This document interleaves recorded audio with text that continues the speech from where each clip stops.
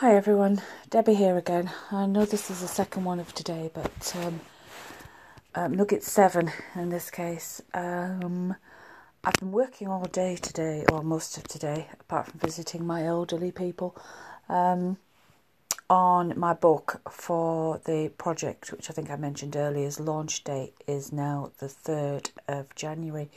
The working title for the book is Motivation Through Inspiration. And I was working tonight on writing a piece about not working on your goal, but on your big why for your goal.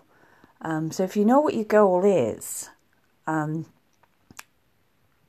order to keep working towards it and keep motivated, you really do need to know why you're doing it. What's your driving force? It's not enough just to say, because I want to. You really need to know what that why is.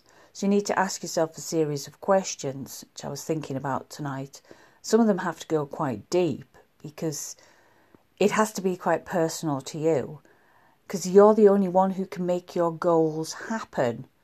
So the example I was working on was losing weight. It was just, it's not something I'm really sort of into, but I used it as an example because it was one I think a lot of people can relate to. So it's not enough to just say, I want to lose weight because I'm fat. We'll just bottom line it there. You need to look a little bit deeper than that and say, well, why? Is it because you have a health concern? You want to look like you did 10 years ago? You want to be able to play with your kids or your grandkids, whatever it is. So you need to actually look at what the underlying issues are for you. The more you can dig deeper and find out the real truth, the real honest answer as to why you're doing something, then you can use that as your inspiration to keep going. Because it's all right saying, oh, I'm motivated to do this and I'm motivated to do that, but when the hard times come, when you're tired, when you're fed up, when something's not going right, your motivation easily slips away. You can get distracted by what's going on around you, family issues, the weather, what's happening on TV, what the latest Instagram posts are on your feed. But if you can stop for a couple of minutes and think, right, why am I doing this? Let's go back, find out why, look at my why. This is a good place to have goal boards as well, which we'll talk about in another podcast. But if you know what it is, you know you've slipped off track and been distracted by Facebook or whatever, you can look at your goal board and really see what it is that you were supposed to be aiming for, or what you've said is your why. You can go forward again. You can reassess and get yourself back on track. I do think it's best if it's really, really meaningful as well.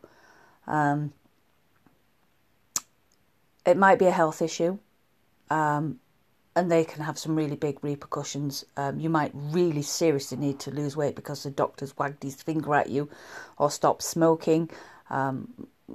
Those sorts of things, those health issues are real concerns, and you need to look at them. You do need to have that visual goal board around you, or even post-it notes. You could post notes, I don't know, up and down your banister or on your kitchen wall or whatever, just to remind you why you're doing something. It's a visual thing, and lots of people are visual.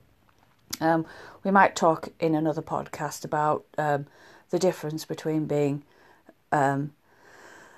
visual or tactile or auditory. We'll talk about them another time. For now, it was something I was working on tonight, and I thought you all might be interested in what my thoughts were on this one. But But yeah, if you're setting yourself a goal, look for the big why, the really deep and really meaningful why. It might be really deep and it might be really personal. You might not want to share it, but so long as you know what it is and you can call it up when you need it, that's a good thing.